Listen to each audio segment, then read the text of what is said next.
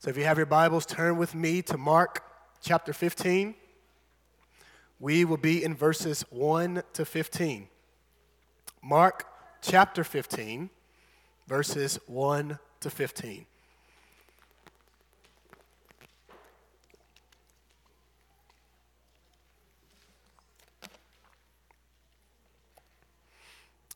The phrase "delivered up" is defined as to surrender someone or something to another who demands it. It is to hand over something or someone. Actually be delivered up. And I'm not talking about movies. And I'm definitely not talking about action movies. But in real life, have you seen it happen? See, the thing about being delivered up is that it can either be a good thing or a situation. To give a few examples, you see, during a time of race-based chattel slavery, a runaway slave, if they were to get caught, they would not be assisted in their pursuit of freedom, but likely, sadly, they would be returned to the slave master, and which would inevitably result in suffering and likely their own death. Or think about a missing person. How we get those alerts on our phone, and sometimes you drive down a highway, you see a billboard of someone who's missing, making it known to authorities, making it known a person is missing. Now, if they were found safely and handed over to the authorities, it would be a really good thing. Or think about a criminal being on the run. Police would like for us to hand over any information that we know about them, their whereabouts, or even hand them over. To bring it closer to home, let's say someone stole something from us. We would certainly desire for them to be caught and for those possessions to be handed over. Morning's passage, we will see Jesus, the Son of God, the innocent one, be handed over to be crucified. And y'all, this handing over, it was both atrocious and amazing. It was terrible and wonderful. So we will see it in this passage. Mark chapter 15, verses 1 to 15. If you're able to, please stand for the reading of God's word.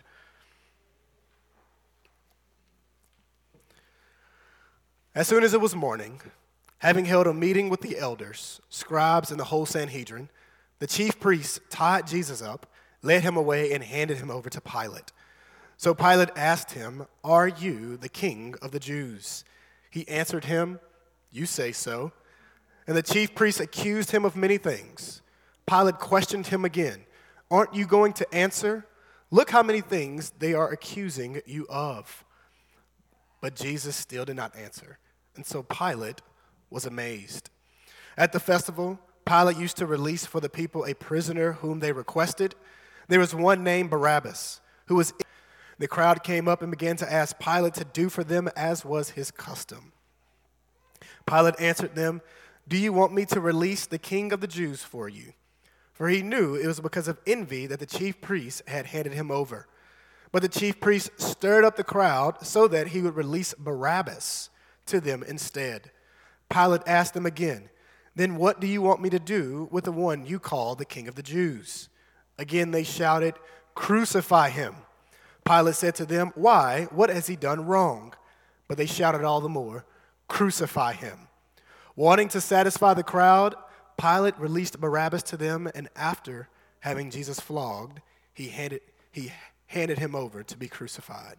You may be seated.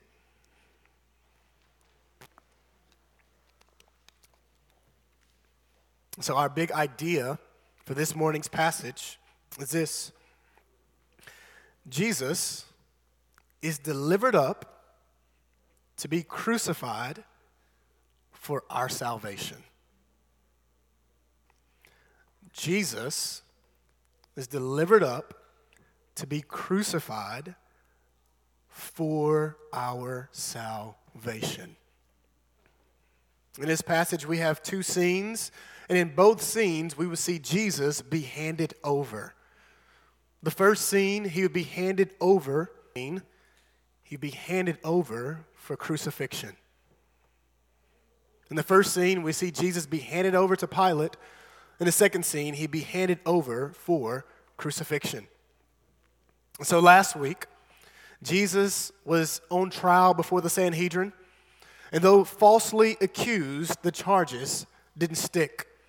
He was questioned by the high priest, where he confessed to be the Son of God, the Christ, and that he promised that he would be exalted and that he would be enthroned.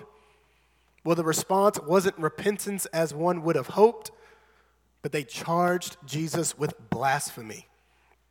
And then we saw how Peter, he was fearful for his life, and so he denied Jesus 3 times. And we talked about how we are like Peter, we ourselves are tempted to deny Jesus.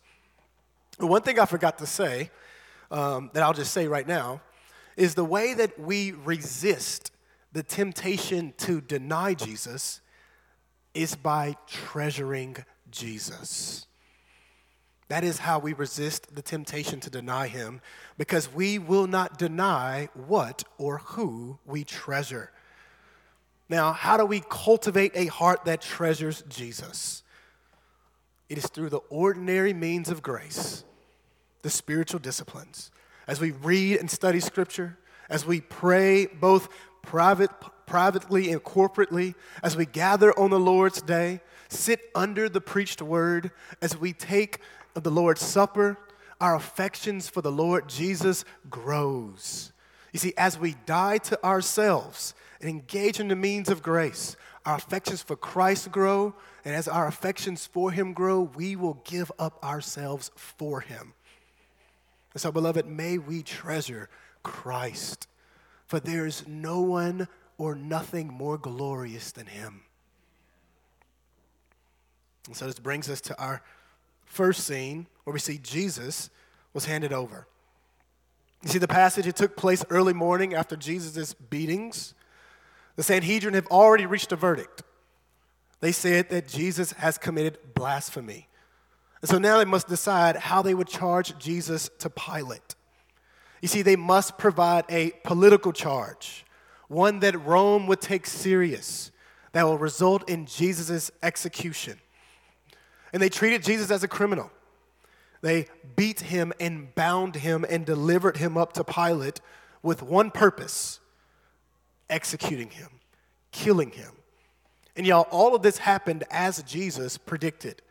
As I read last week, it'll be good for us to see this again. Mark chapter 10, verse 33 and 34. See, we are to the chief priests and the scribes, and they will condemn him to death.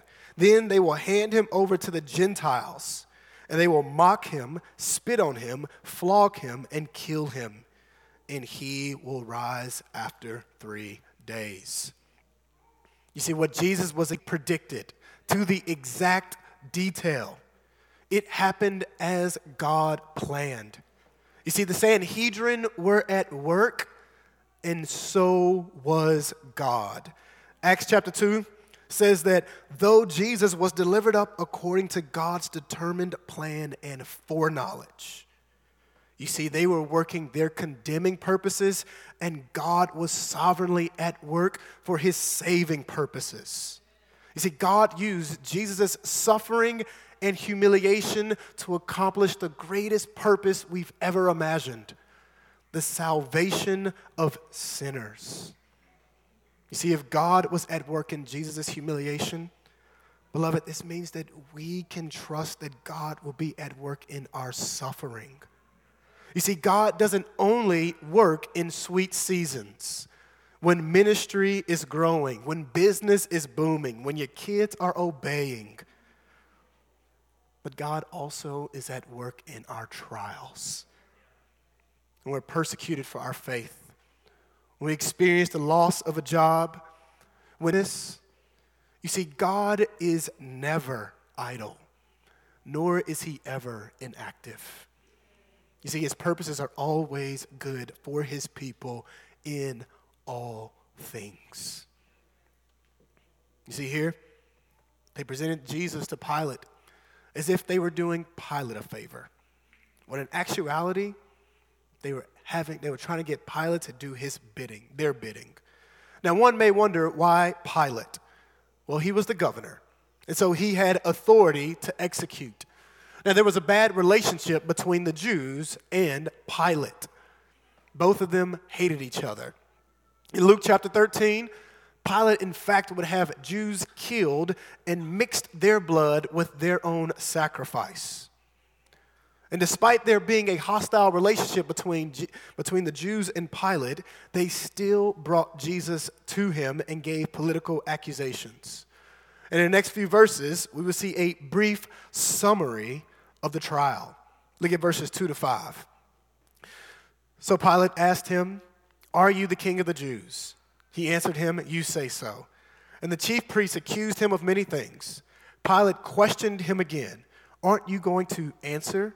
Look how many things they are accusing you of." But Jesus still did not answer. And so Pilate was amazed. You see, the main charge was that Jesus was the king of the Jews. And y'all, this implied that Jesus was at enmity with Caesar and Rome, that he was an enemy, that he was an insurrectionist who's trying to start a revolution. Now, because last week we saw how Jesus declared that he is the Christ, it was permissible for them to say that he's the king of the Jews. And yet, the chief priests were deceptive. But Jesus wasn't trying to overthrow Rome. Jesus came to make peace between God and man through the cross. He didn't come to make war with Caesar and conquer Rome by force. So Pilate hears the accusations, and he asked him, "Are you the king of the Jews?" And y'all, these are the only words that Jesus uttered in the passage. And what did he say? "You say so." You see, in this moment, Jesus wasn't being facetious, and he wasn't being disrespectful. What was happening here is that he affirmed his kingship with a qualification. He's saying, yes, he is the king, but he's not the type of king that Pilate assumed. You see, their conceptions of Jesus' kingship were on two opposite ends of the spectrum. You see, Jesus is the Messianic king, and he's therefore the king of the Jews. However, his kingship doesn't only impact the Jews, but it impacts all nations. You see, in Psalm 2, the Lord said that he will make the nations his inheritance. It is to this king that all people must turn from their rebellion and place their trust in Jesus. So the gospel goes forth not just in Jerusalem, but to the ends of the earth. You see, Jesus is the king, and his kingdom is literal, but it wasn't earthly or physical. You see, his kingdom is heavenly and spiritual. It is otherworldly, eternal. It is eschatological. Y'all, it is not of this age. It is the coming age that is breaking into this age. And though it is not of this world, his kingdom certainly impacts this world. You see, his kingdom was not one of war, but it was one of peace. It was not marked by sin, but it was marked by love. You see, the Lord Jesus, he is the king who brings the kingdom. Mark chapter 1, verse 14 and 15. After John was arrested, Jesus went to Galilee proclaiming the good news of God. The time is fulfilled and the kingdom of God has come near. Repent and believe the good news. You see, this kingdom, it was inaugurated through Jesus' death and resurrection. It was the very means by which he would come into power was through his suffering. And he currently reigns now over all rule and authority, over power and dominion. He is seated at the right hand of the Father. Y'all, his kingdom advances not through war or violence, but through preaching. It is the proclamation of the gospel. And people are brought into his kingdom, not because they are physically captured, but because they were cut to the heart when they heard the gospel. They respond with repentance and faith in the Lord Jesus. And those who are in the kingdom, We have been reconciled to God through Christ. And we who are in the kingdom have been united to one another in Christ. And as we are citizens of that kingdom, we are to reflect our glorious King in all of our conduct. And in fact, our gatherings is a foretaste of the kingdom. You see, y'all, Jesus is the king, but he's not the kind of king that Pilate had assumed. And yet, his kingship impacts Pilate and Caesar. You see, both of them will bow their knee and confess Christ. And all people will bow and confess that Jesus, kings, their reign will come to an end. The Lord Jesus' reign is eternal. He reigns. He will reign forever. And so, yes, he is king, but he is not the kind of king that Pilate had assumed. Well, in verses 3-5, the chief priests, they give numerous charges. And in Luke chapter 23, verses 1 and 2, it makes known the specific charges that they're laying upon Jesus. Pilate gives Jesus an opportunity to defend himself. And look how Jesus responded. Verse 5. But Jesus still did not answer. And so Pilate was amazed. You see, here Jesus was silent before Pilate as he was before the high priest in the previous section. And what's happening here is he's fulfilling what Scripture says about the suffering servant. Isaiah chapter 53, verse 7. He was oppressed and afflicted, slaughtered, and like a sheep silent before her shearers, he did not open his mouth. You see, though he was falsely accused, he refused to defend himself. What's happening here is that he is submitting himself to the will of the Father. It is said it is like this in 1 Peter. He did not commit sin, and no deceit was found in his mouth. When he was insulted, he did not insult in return. When he suffered, he did not threaten, but entrusted himself to the one who judges justly. You see, Jesus submitted himself to the will of the Father because he trusted the Father. And as we saw last week, I'll say it again, right, and we see it right now. Jesus is being vilified by these men, but he will be vindicated. As he promised, they would see the Son of Man be exalted and enthroned. You see, he will end in his resurrection and his exaltation and his enthronement. He was silent before Pilate, and his silence stunned Pilate. So much so that Pilate begins to believe that Jesus was innocent. And we will see that even more in the next section. You see, in this section, we see Jesus be mistreated and that he was misjudged. His ministry was maligned. They rejected, he obeyed the Father. His obedience to the will of the Father resulted in this: rejection, persecution, being delivered up to be condemned. Beloved, if this happened to our Lord, then we as his followers should expect the same treatment. Because identifying with Jesus will result in us suffering like Jesus. Because the world hates Jesus. You've seen this all throughout church history. How Christians have been handed over to political figures and have been condemned to die. It didn't only happen back then, but it's also happening now all over the world. We experience it in some measure here. You see, we will be misjudged, mistreated. Our ministry will be maligned. You see, our gospel is one of grace and forgiveness, and yet it's labeled as hate speech. The message that we proclaim brings about joy and freedom, and it's perceived to be oppressive and enslaving. You see, our way of life is according to the Word of God, and yet they say that it's archaic, countercultural, and outdated. You guys, faithfulness to the Lord Jesus, it will not be championed by the world, but we will be, for our faith in Christ, we will suffer, whether it be a loss of a job, the loss of friendships, or the loss of family. And it's all because they hate Jesus. And the question for us is, how should we respond when we experience such persecution? Jesus is our example.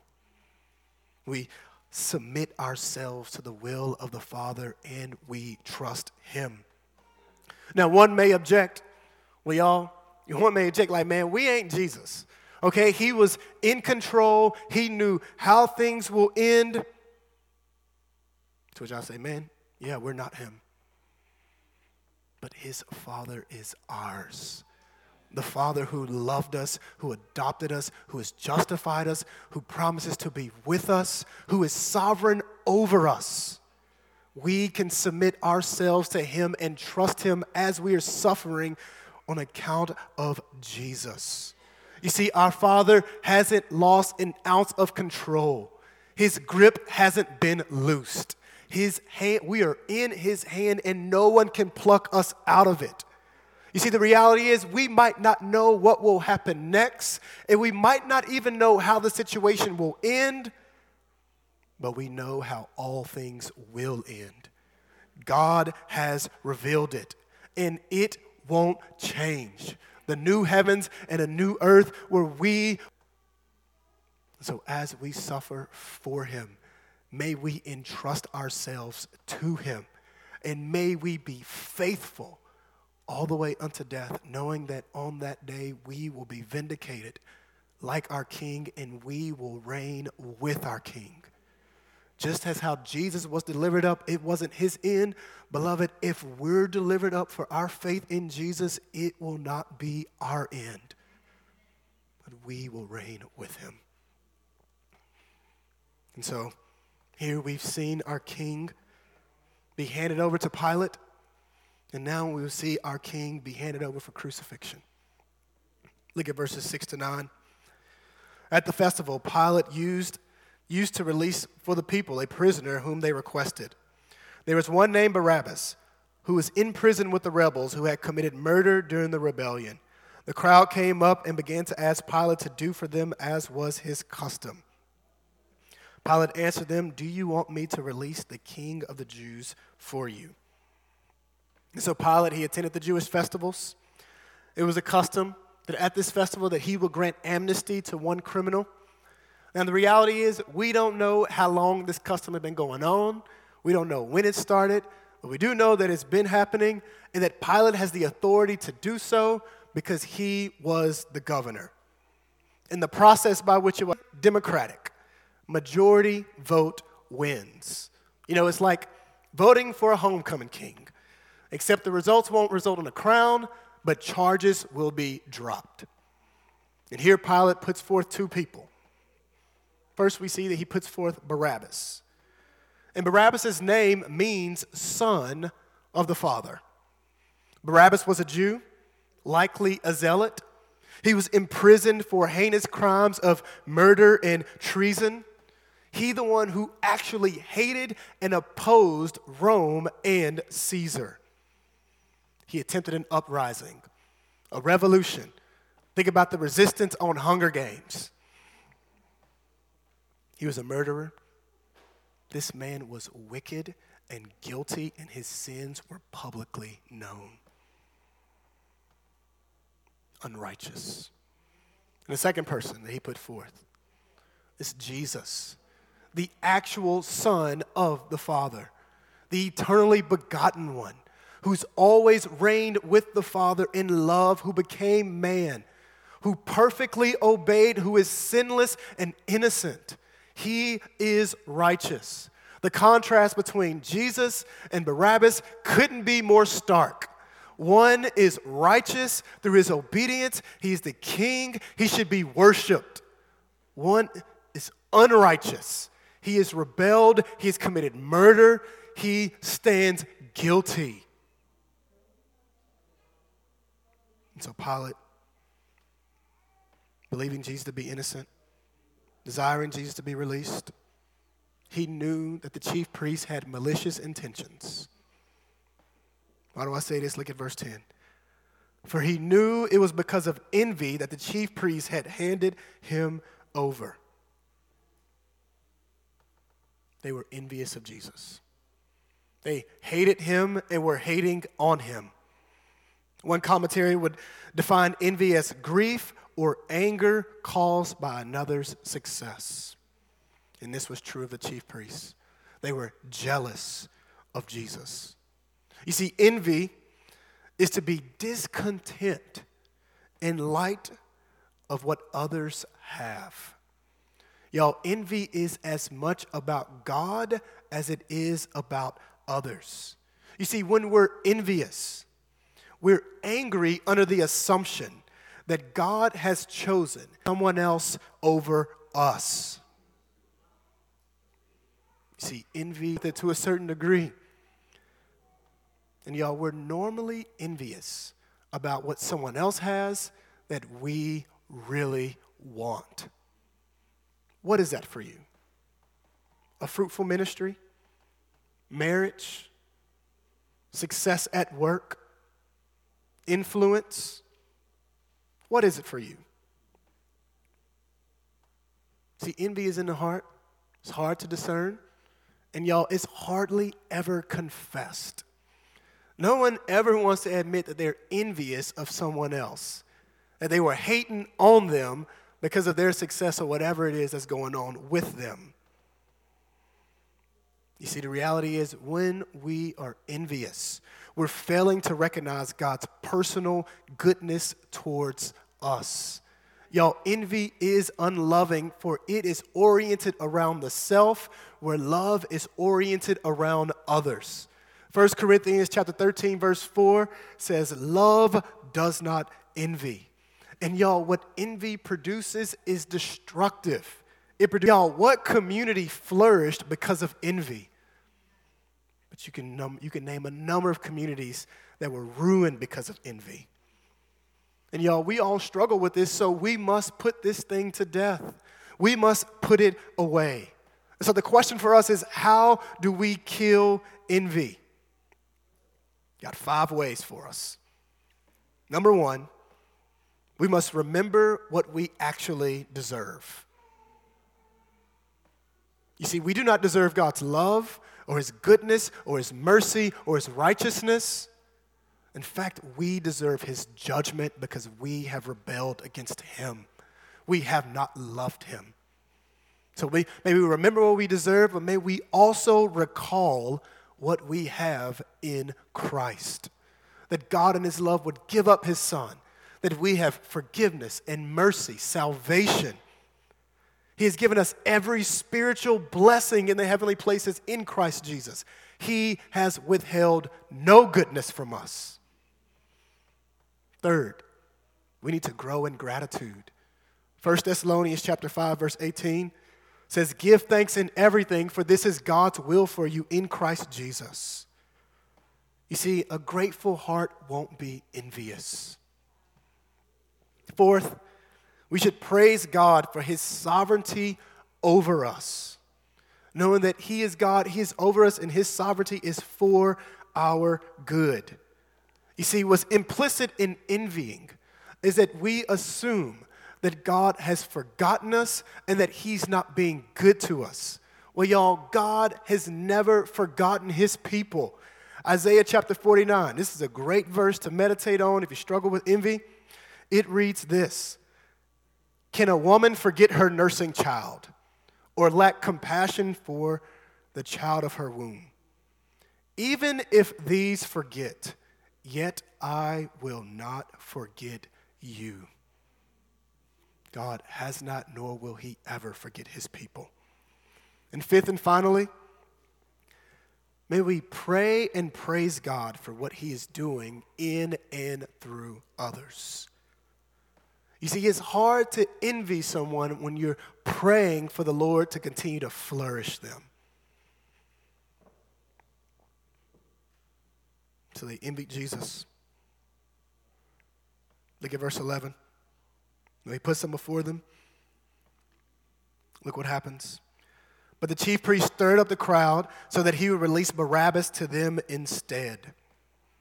You see, to their shame, they demanded Barabbas, one who was guilty, a notorious criminal, and why? They said, the chief priests stirred up the crowd. They instigated the crowd to demand for Barabbas to be released. Behold the influence that the religious leaders had over the crowd, that they swayed the crowd to oppose the sinless and righteous one. You see, nowadays, everybody wants to be a leader and an influencer. In fact, you even have social media, Twitter, trying to find out how many followers you have. And in fact, even on social media, people, have you ever thought, or have you begun to question, man, what type of influence do they have? Are they pushing people towards Jesus or pulling them away from him? You see, there's no neutrality. One's influence is either doing one or the other. Beloved, who is influencing you? Who are you following? Have you been more spurred on to love Jesus because you follow them and have been influenced by them? Or have you been drifting because you are obeying their advice? And not only that, how are you stewarding your influence? Are you encouraging godliness or worldliness? Are you spurring people on to love and good deeds, or are you spurring people on towards sin and ungodliness? You see, by God's grace, the Lord has saved us. We're citizens of his kingdom. And so our influence should point to the kingdom that we are a part of. It should be done in our parenting. It should be done in our friendships and our interactions with our neighbors and our coworkers. Influence for God's purposes, pointing them to the only King, Jesus. So here we see Pilate's plan backfired. They demanded Jesus. They demanded Barabbas. How did Pilate respond? Look at verses 12 to 14. Pilate asked them again, "Then what do you want me to do with the one you call the King of the Jews?" Again they shouted, "Crucify him." Pilate said to them, "Why? What has he done wrong?"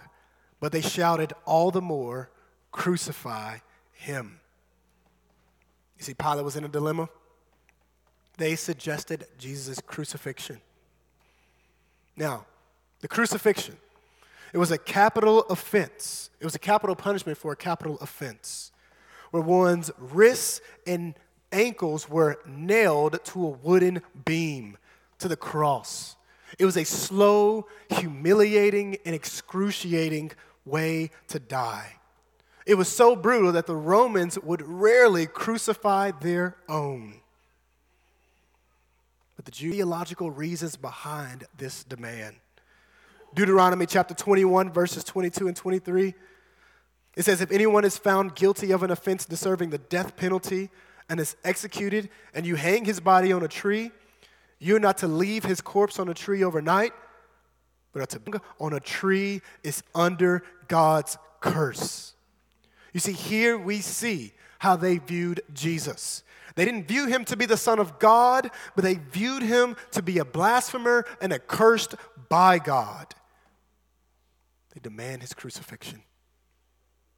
And yet they're failing to see that Jesus is sinless and that he would be accursed. But it wouldn't be because of his sin, for he has none. It would be for our sins. He would be the substitute. It's Galatians chapter 3, verse 13. Christ redeemed us from the curse of the law by becoming a curse for us, because it is written, "Cursed is everyone who is hung on a tree." You see, Scripture speaks and prophesies that the suffering servant, that he would suffer, but it would be for the sins of others. We read it earlier in Isaiah chapter 53. Isaiah 53:5, "But he was pierced because of our rebellion, crushed because of our iniquities. Punishment for our peace was on iniquity of us all." Verse 10, "Yet the Lord was pleased to crush him severely when you make him a guilt offering." Verse 12, "Yet he bore the sin of many." You see, the crucifixion was the very and only means by which we who are sinners would be saved. There was no other way. It's not our works, no amount of money that we could have, no good that we can do. In fact, we're not good at all. You see, God's wrath against sin had to be satisfied. Blood had to be shed. Without the shedding of blood, there is no forgiveness of sins. And this would be accomplished through Jesus' death on our behalf. You see, they're at work trying to condemn Jesus, and God the Father is at work as he would condemn his Son to save us. How would Pilate respond to their persistence? He would let it prevail. You see, the governor ended up being governed by the people. Look what Pilate did, verse 15. Wanting to satisfy the crowd, Pilate released Barabbas to them, and after having Jesus flogged, he handed him over to be crucified. You see, Pilate conceded for political gain, to boost his ratings with the Jews. And did you catch the motive? It said that he wanted to satisfy the crowd. You see, he knew that Jesus was innocent. Did you catch it in verse 14? He asked, why? You have the governor saying, what has he done wrong? He believed Jesus to be innocent. And yet he would condemn Jesus to please the crowd. You see, he would rather do something to be liked than do what was right.